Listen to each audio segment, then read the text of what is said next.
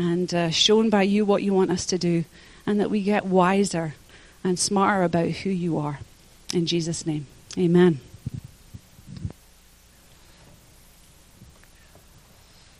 Good. Good morning, everybody. Doing good? Enjoying life? Things are well? Nodding of heads happening somewhere there? Good. It's good to be here again, jumping in Glenn's shoes. I think it was back in January since I've been here, so this is great. It's good to be here. He's very gracious to allow me to jump up, and he can take a good week and prepare for the Easter push, which starts next week. This is kind of a one-off sermon. We're going to be studying just a little bit of a chunk of John chapter 3 this morning. That's you can go ahead and find that. There you go. That's a freebie. You can get there before everybody else does. Okay, John chapter 3. But next week we're pressing into the push towards Easter, which is a very exciting. It's the foundation, cornerstone of our faith. What happened so long ago, coming up in the next few weeks. So it's good. It's good to study the scriptures together. It's good to be here. Now, I've been hopping around Western Canada the last little while with the job that I'm doing. And I was in Calgary for a week, and then I was in Saskatoon for a week, and then in Edmonton for a week. And let's just praise God that we don't live in any of those three places, okay? Wonderful places, born and raised in Calgary, but very thankful that the plane gets to land here and stays here. Thank the Lord for that. Okay, so when I left, I was just in Edmonton it was about 2 weeks ago, and there was still a good amount of snow in our front yard and backyard. But then when I got back, it's all gone. Okay, like there's some dead grass that's going to get green in the backyard. I'm excited about that. I can see that the garden boxes are getting all ready, or I need to get them ready, but they're showing now. There's no snow covering them anymore. I'm getting excited for spring. We actually put the trampoline together in the backyard yesterday. The sun was shining, beautiful afternoon. So the kids were out having some fun. They keep pushing me. We bit the bullet and bought that big swing set thing from Costco that you see. It's just like, okay, we're doing this thing. It's just going to last a long time. So that's my project now. Father-in-law, you're going to help me out with that, right? We're going to put that together. So they're pushing me to get that built, but spring is coming. Temperature's warming up. So what I do, I sell boats on the west side. I was on a boat ride this past week, believe it or not. I was out there ripping around on the water. So spring's coming. Okay, it was great. It was a good week, and I actually took some photos. So we have stores in Calgary, Edmonton, and Saskatoon, but I'm the Kelowna guy, so I took photos of me out on this boat ride in the lake, and I texted to all those suckers still with 2 feet of ice on their lakes. I said, I'm just rubbing it in. So anyway, we love to garden. We love to grow things as a family, kind of like hobbits that way. We have some fruit trees in the backyard, strawberry plants that take over the garden boxes. My kids love getting into the garden. They love getting in and just picking everything, especially my second oldest, Raylyn. Most summer mornings, you'll look around the house like, where's Raylyn? You look outside, she's still in her pajamas, barefoot, in the garden, a handful of blueberries that are still green, because she just doesn't wait until they're ready. She's got a stalk of kale in one hand and rhubarb sticking out of the corner of her mouth. She's just loving life, walking around. She just eats it all. Love gardening, love getting outside.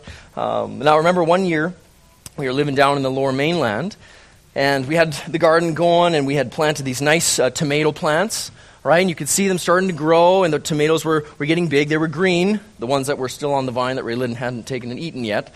But they're on the vine. They're getting a little bit bigger. They're still green.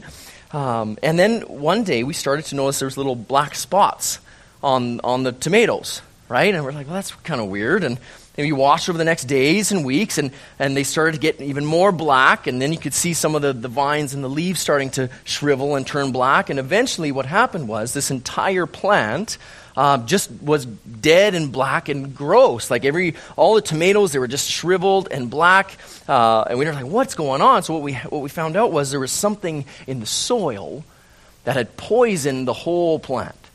Right, that had ruined the fruit, that had ruined the plant. It was something from deep down in the soil that was feeding the roots that caused this plant to shrivel and wither and die. It was poisoned from the ground up, from the inside out.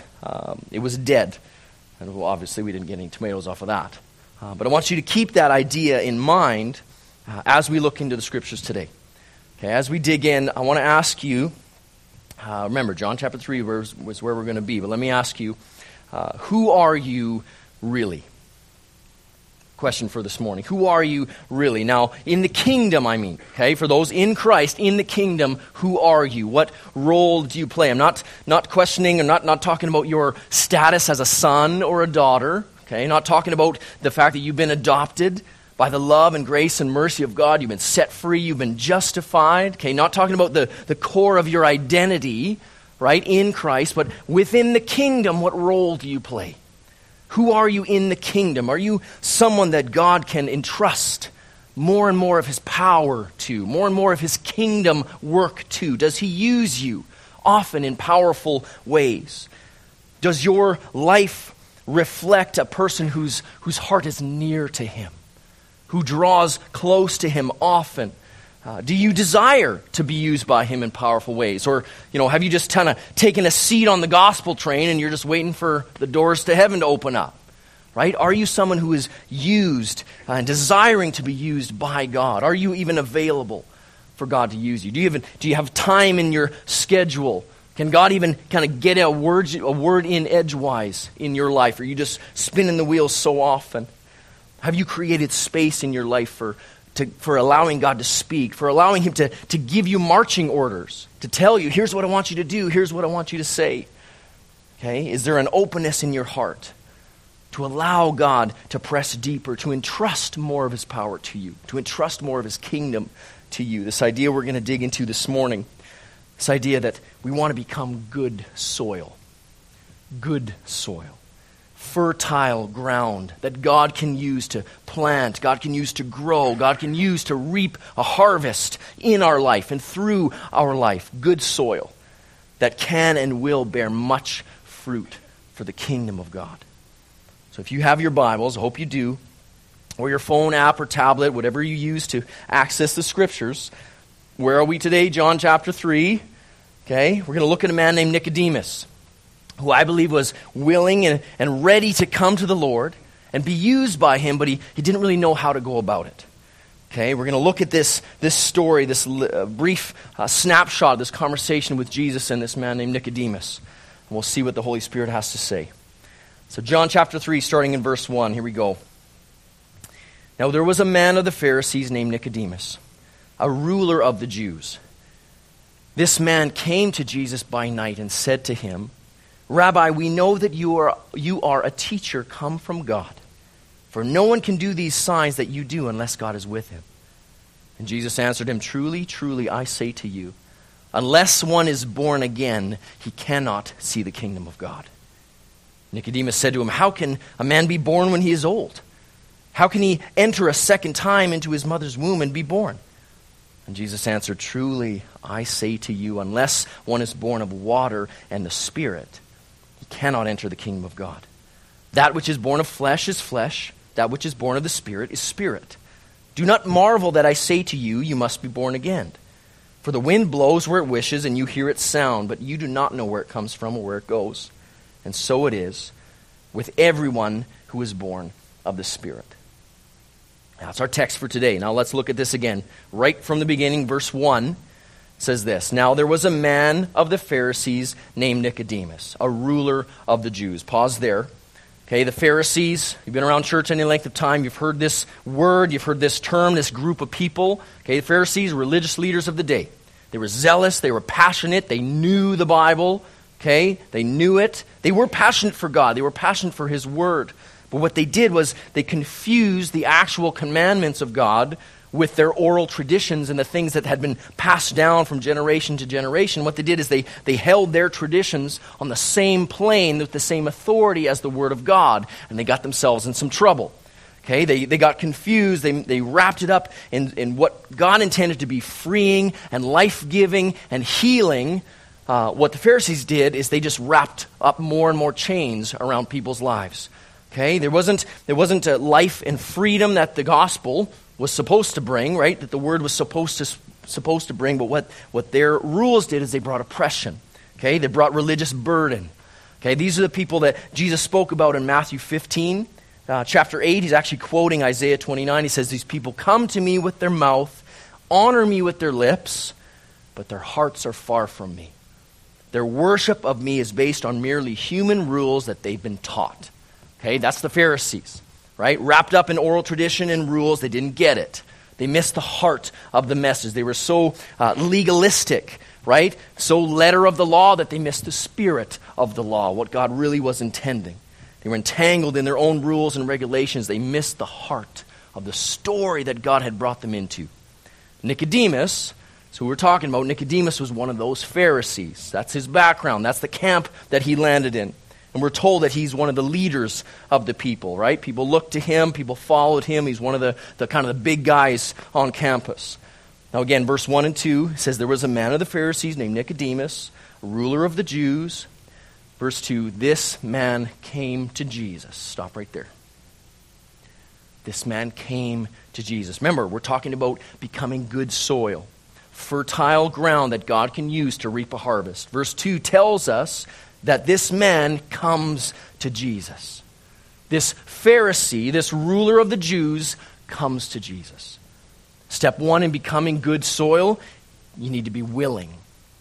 Nicodemus was willing. You need to be willing to come. He was impressed by Jesus. Nicodemus was drawn to him. He was intrigued by him. Something about Jesus drew him, that he had to come. He had to find out more about this man. There was something about Jesus, maybe something in his eyes. As you look him in the face, something that calls out the depths of his soul. Nicodemus saw Jesus working. He saw Jesus ministering. He was fascinated. So he had to come and see. Step 1 is you need to be willing. This man comes to Jesus. Now remember, in the context of where we're at, we're coming off of the wedding at Cana, right? Jesus turns the water into wine. The cleansing of the temple. Right before this chapter 3, we see that Jesus cleanses the temple. Nicodemus would have seen all of that, right? Jesus in a wrath and fury, flipping over tables, chasing everybody out. He sits there and braids his own whip, ready to just unleash on these people because he says, zeal for my Father's house will consume me. So Nicodemus has seen all of this going on. He's like, I got to find out more about this guy. Okay, if you want to become good soil, you want to become fertile ground that God can use to reap a harvest, you need to be willing. Step 1 is you got to be willing to come. Okay, step out, step forward, come to Jesus. Don't just be a spectator, right? Spectator sitting on the sidelines watching God work. You got to get up, you got to get moving. Come and taste and see that the Lord is good. You need to be willing. 2 Chronicles 16 says, for the eyes of the Lord run to and fro throughout the whole earth to give strong support to those whose heart is blameless towards him. God's looking for people who are willing to serve, right? Here I am, Lord, send me. God wants those kind of people, okay? In his kingdom, doing his work. You want to be good soil, you got to be willing. Okay, step 1 is you got to be willing. Now look back at verse 2. It says, this man came to Jesus by night. Stop right there. Why did he come at night? You think he just wanted to have a nice evening cup of tea with the master? Right? Maybe he just had to get the kids to bed, clean up the kitchen first, start the dishwasher, and then I can come over. We can have a nice chat. You think that's what was going on? Don't think so. He came at night, and I'll tell you why. He was a coward. He was a coward. Turn to your neighbor and say he was a coward. Louder. Turn to your neighbor and say he was a coward. He was a coward. Okay? He was a coward. Remember, what was his standing in society? Was he a leader of the Jews? Somebody give me a head nod. Yeah, he was a leader of the Jews. Was he a Pharisee? Yeah, he was a Pharisee. So do you think he had some kind of popularity to protect? Right? Some status to protect. He didn't want to be seen. I don't think Jesus was very popular with the Pharisees. You remember that if you read the story? Okay, they didn't really think too highly of him. So one of their leaders being seen in his living room probably wouldn't have gone over too well. So he comes at night. Okay, now remember, he still had the courage to come, right? He still was willing to come and see what this Jesus, who this Jesus was and what he was all about. But he was a coward. He was a coward because he came at night in order to protect his false identity, to protect his false self. He had to guard the fig leaf that he had spent so many years protecting and developing, right? The opinion that everybody had of him as a leader in the community. He had to come and see Jesus, but he came at night because he was trying to protect this side of his life and yet be drawn to Jesus at the same time. You can't have both. Okay, so step 2, becoming good soil, fertile ground that God can use to reap a harvest. Step 2 is be bold. Number 1 is be willing. Number 2 is be bold. You got to be bold. If you're going to follow Jesus, if you're going to be used by God to do some big things in the kingdom, then you better get ready for it to hurt a little bit. Okay? It's going to upset things. He's going to flip over the tables in your life. That's what he does. That's why Jesus says to the crowds that followed him, if anyone comes to me, does not hate his own father and mother and wife and children and brothers and sisters, yes, even his own life, he cannot be my disciple. Whoever does not bear his own cross and come after me cannot be my disciple. It's pretty strong words. I love how true and right and good Jesus is. He doesn't sugarcoat anything. Doesn't sell you a bill of goods telling you, yeah, come on in, it'll be great. Everything's hunky-dory, right? When you swear allegiance to him and walk with him all of your days, it's going to cost you. It's going to be hard. He even goes on to tell them that exact thing. Count the cost. Okay? Before you come to me, before you say, yes, Jesus, I'm going to serve you, I'm going to follow you, I'm going to walk with you, he says, before you do that, you count the cost. Count the cost. Consider what this will cost you. Consider all that this will affect in your life. Okay? Consider all that you'll have to give up, all that you have to sacrifice for the sake of the gospel. It's not going to be easy, but it is worth every minute. You must be willing to lose everything you think matters for the sake of gaining everything that truly does matter. Nicodemus was drawn to Jesus. He was willing. He was willing to come and see, but he needed to be bold, and he wasn't. Okay, now I work in a non-Christian environment. Maybe that's true for a lot of you. You go to maybe secular university. Okay, you're in a situation where you as a Christian, you're a minority. There's not a whole ton of them out there in your world. Is that true? That's true for me. Okay, and I love it because I used to work in the church, and most of the time, in all honesty, you're dealing with wonderful brothers and sisters in the faith, older saints that just don't like how loud the drums are, and so you're just kind of dealing with that. I was in the worship world before, but it's great to be kind of in the working world with non-Christians and different worldviews, because the conversations you get into are amazing, right? You get to just get into deep conversations with your coworkers and kind of see their background, and a lot of them have a history of being hurt by the church in some way or another, and they've taken that with help from the enemy, and they've twisted it as a way to believing things about God that are absolutely false, right? And so I get into these conversations. These people, they get to the point where, they've defended their worldview and they think they've proven their case. They've kind of put a stamp on the conversation. They've shut me down, they think, with my Christian ideas and my Christian worldview. When the conversation gets to that place, I kind of just start to smile a little bit. A smile creeps on my face because I'm praying for them in my heart. Because as convinced as they are that they've beaten me, I'm saying, buddy, listen, it says every knee will bow and every tongue will confess. Right? Romans 1:16 says, I'm not ashamed of the gospel. For it's the power of God unto salvation. There is no other way. There is no other way. I know that these people, they need to be saved. I know there is only one name given among men by which they must be saved. There is no other way to be right with God. There is no other way to experience life and healing and freedom. There is no other name. There's one name, amen? There's one name.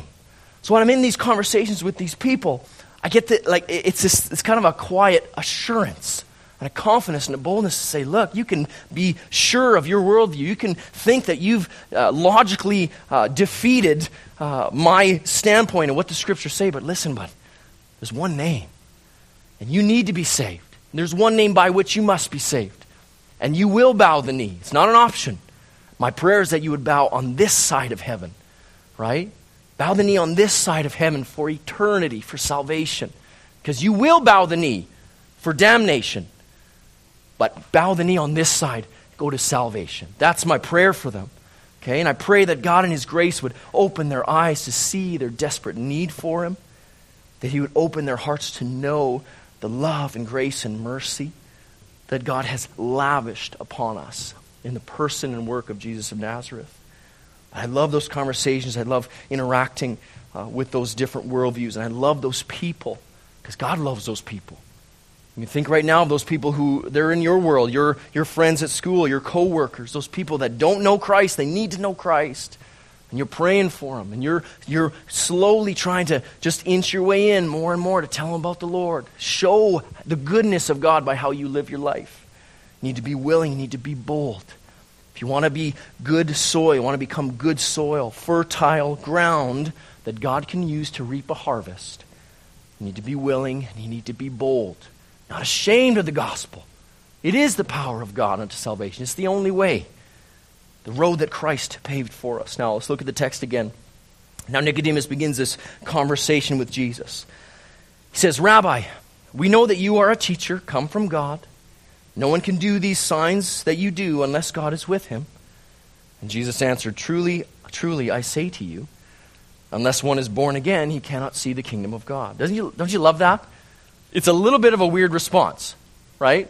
Nicodemus steps in and he says, Good evening, sir, all wise and knowing teacher. God is with you, right? Maybe he's trying to butter him up a little bit. Nicodemus, again, one of the Jewish leaders. They haven't exactly been Jesus' biggest fans thus far. I would like to assume that Nicodemus is kind of a little afraid, standing in front of Jesus. Remember, he's at night, kind of the cloak of darkness, standing in front of him, a little bit nervous. So wanting to pay him some compliments, make sure that he knows, right, and good teacher, all wise and knowing. He's shaking in his boots. He continues with the formalities. I love this because Jesus just says, I'm not having any of that. I'm cutting right to the heart of your issue, the exact reason why you're here. You're here because you want to know how to get in. How can you inherit the kingdom of God? What do I have to offer? These are the questions that Nicodemus is wondering of Jesus. And Jesus says to him, I say to you, unless you're born again, you cannot see the kingdom of God. I love it. Cuts to the heart of the issue every time. Jesus knows you. He sees you. He sees through your fig leaf. Just so you know, just surprise, okay? He sees right through your bull. Cuts right through it. You can't hide from him. You can't pretend in front of him. It's not how he works. Okay, Jesus knows that in his spirit, right, that he's being drawn to come. He's being drawn to taste and see that he is good. Jesus knows that Nicodemus is there. He's searching. And so the questions he's wondering, Nicodemus is saying, how can I be saved? How can I be right with God? How can I know you and be known by you? I'm tired of pretending. Tired of posing, tired of keeping up appearances. Remember, he's a Jewish leader, right? It's exhausting trying to maintain that image, to have people think certain things of you that you want them to think, but they're really not true, right? You got to work so hard to try to have your life match the life you portray on Instagram, right? It's hard work, keeping up appearances and keeping up the facade. Okay, Jesus says if you want true freedom, if you want true life away from all the pretending, you want to get rid of the fig leaf, you got to be born again. You got to be born again if you want to become good soil, fertile ground that God can use to reap a harvest. You got to be born again. You got to be willing. You have to be bold. You have to be born again. Look at the text. Nicodemus says to him, how can a man be born when he's old? Can he enter a second time into his mother's womb and be born? Jesus answered, Truly, truly I say to you, unless one is born of water and the Spirit, he cannot enter the kingdom of God. That which is born of the flesh is flesh, and that which is born of the Spirit is spirit. Do not marvel that I say to you, you must be born again. The wind blows where it wishes, and you hear its sound, but you do not know where it comes from or where it goes. And so it is with everyone who's born of the Spirit. So here's what's going on. Nicodemus, he struggles to understand what Jesus is saying. Okay, so again, he says, good and right teacher, all wise and knowing. Jesus cuts right to the heart of it, says, you want in, you got to be born again. So Nicodemus, remember, he's under the fig leaf, living under the false self. I think he's trying to keep up the appearance. Good and right teacher. That's an interesting point, Jesus, that you make. So if I want to be born again, how must one back into your mother's womb and be born again? How does that? He's trying to intellectually engage with Christ. He's failing miserably. Okay? Jesus points to the second birth as being very different from the first. It says flesh gives birth to flesh. Okay? Human being, skin, bones, flesh. If you're going to have a baby human being born, it's going to come from a human being. Flesh gives birth to flesh. Okay? It's not like that with the Spirit. To be born again in the Spirit can only happen from the Spirit. Okay? It's not a flesh and bones thing. It's an inner man thing. It's an internal heart thing. Okay? And he says it's like the wind. We don't understand it. We don't understand how it works or how it happens.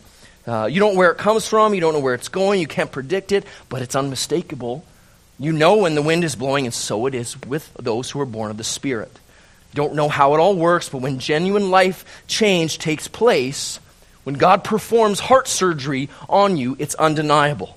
The old has gone and the new has come. I hope that's been true in your own life. You've probably known people who have walked a certain way. There's so many stories that you read of people who are walking a certain way, and God gets a hold of them, and all of a sudden they are a new creation.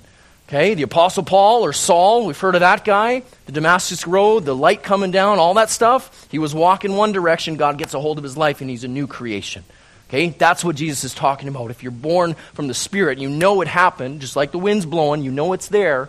Don't know how it happens, but it happens. If you're born of the Spirit, there is that genuine life change. And what Jesus is actually referring to here is a passage in Ezekiel. He's talking about water and the Spirit. Listen to Ezekiel 36. It says, I will sprinkle clean water on you, and you shall be clean from all your uncleanness. From all your idols I will cleanse you. And I will give you a new heart, and a new spirit I will put within you. I will remove from you the heart of stone from your flesh, and I will give you a heart of flesh. I will put my Spirit within you and cause you to walk in my statutes and be careful to obey my rules. Jesus is saying is that the cause of all your problems outside of Christ, you got a heart problem. You got a heart issue. The only way to fix that is you got to get a new one. Okay, you need a new heart. That's what being born again is about. Charles Spurgeon said, the Scripture does not say you must be improved. It says you must be born again. Okay, no amount of cleaning up of your life will gain you right standing with God. No amount of wrestling your sin to the ground in your own strength is not going to work. You've got a heart issue. You need a new heart. Okay? You need a new heart. You need to be born again is what Jesus is saying. If you want to become good soil, fertile ground that God can use to reap a harvest, you got to be born again. If you're outside of Christ here this morning, let me tell you, you've got a heart problem. You have a boulder in there. God wants to remove it. He wants to perform surgery and take it out. And he wants to replace it. He wants to take out that heart of stone and give you his heart. A soft and willing heart, a cleansed heart, a pure and a true heart. You must be born again. That's what this conversation with Nicodemus is all about. I'm going to invite the team to come up. And we're going to respond in worship. And if you're here today and your heart is stirred, you're asking those same questions that Nicodemus asked. How? He says, how can these things be? I love that in the text when he gets there. Okay? John 3, Nicodemus says to him in verse 9, how can these things be? When Jesus pretty much just preaches the gospel to him, right? You want to be born again, you got to be born of the Spirit. Okay? You need a new heart. Remember, he's a Jewish leader. He would know the book of Ezekiel.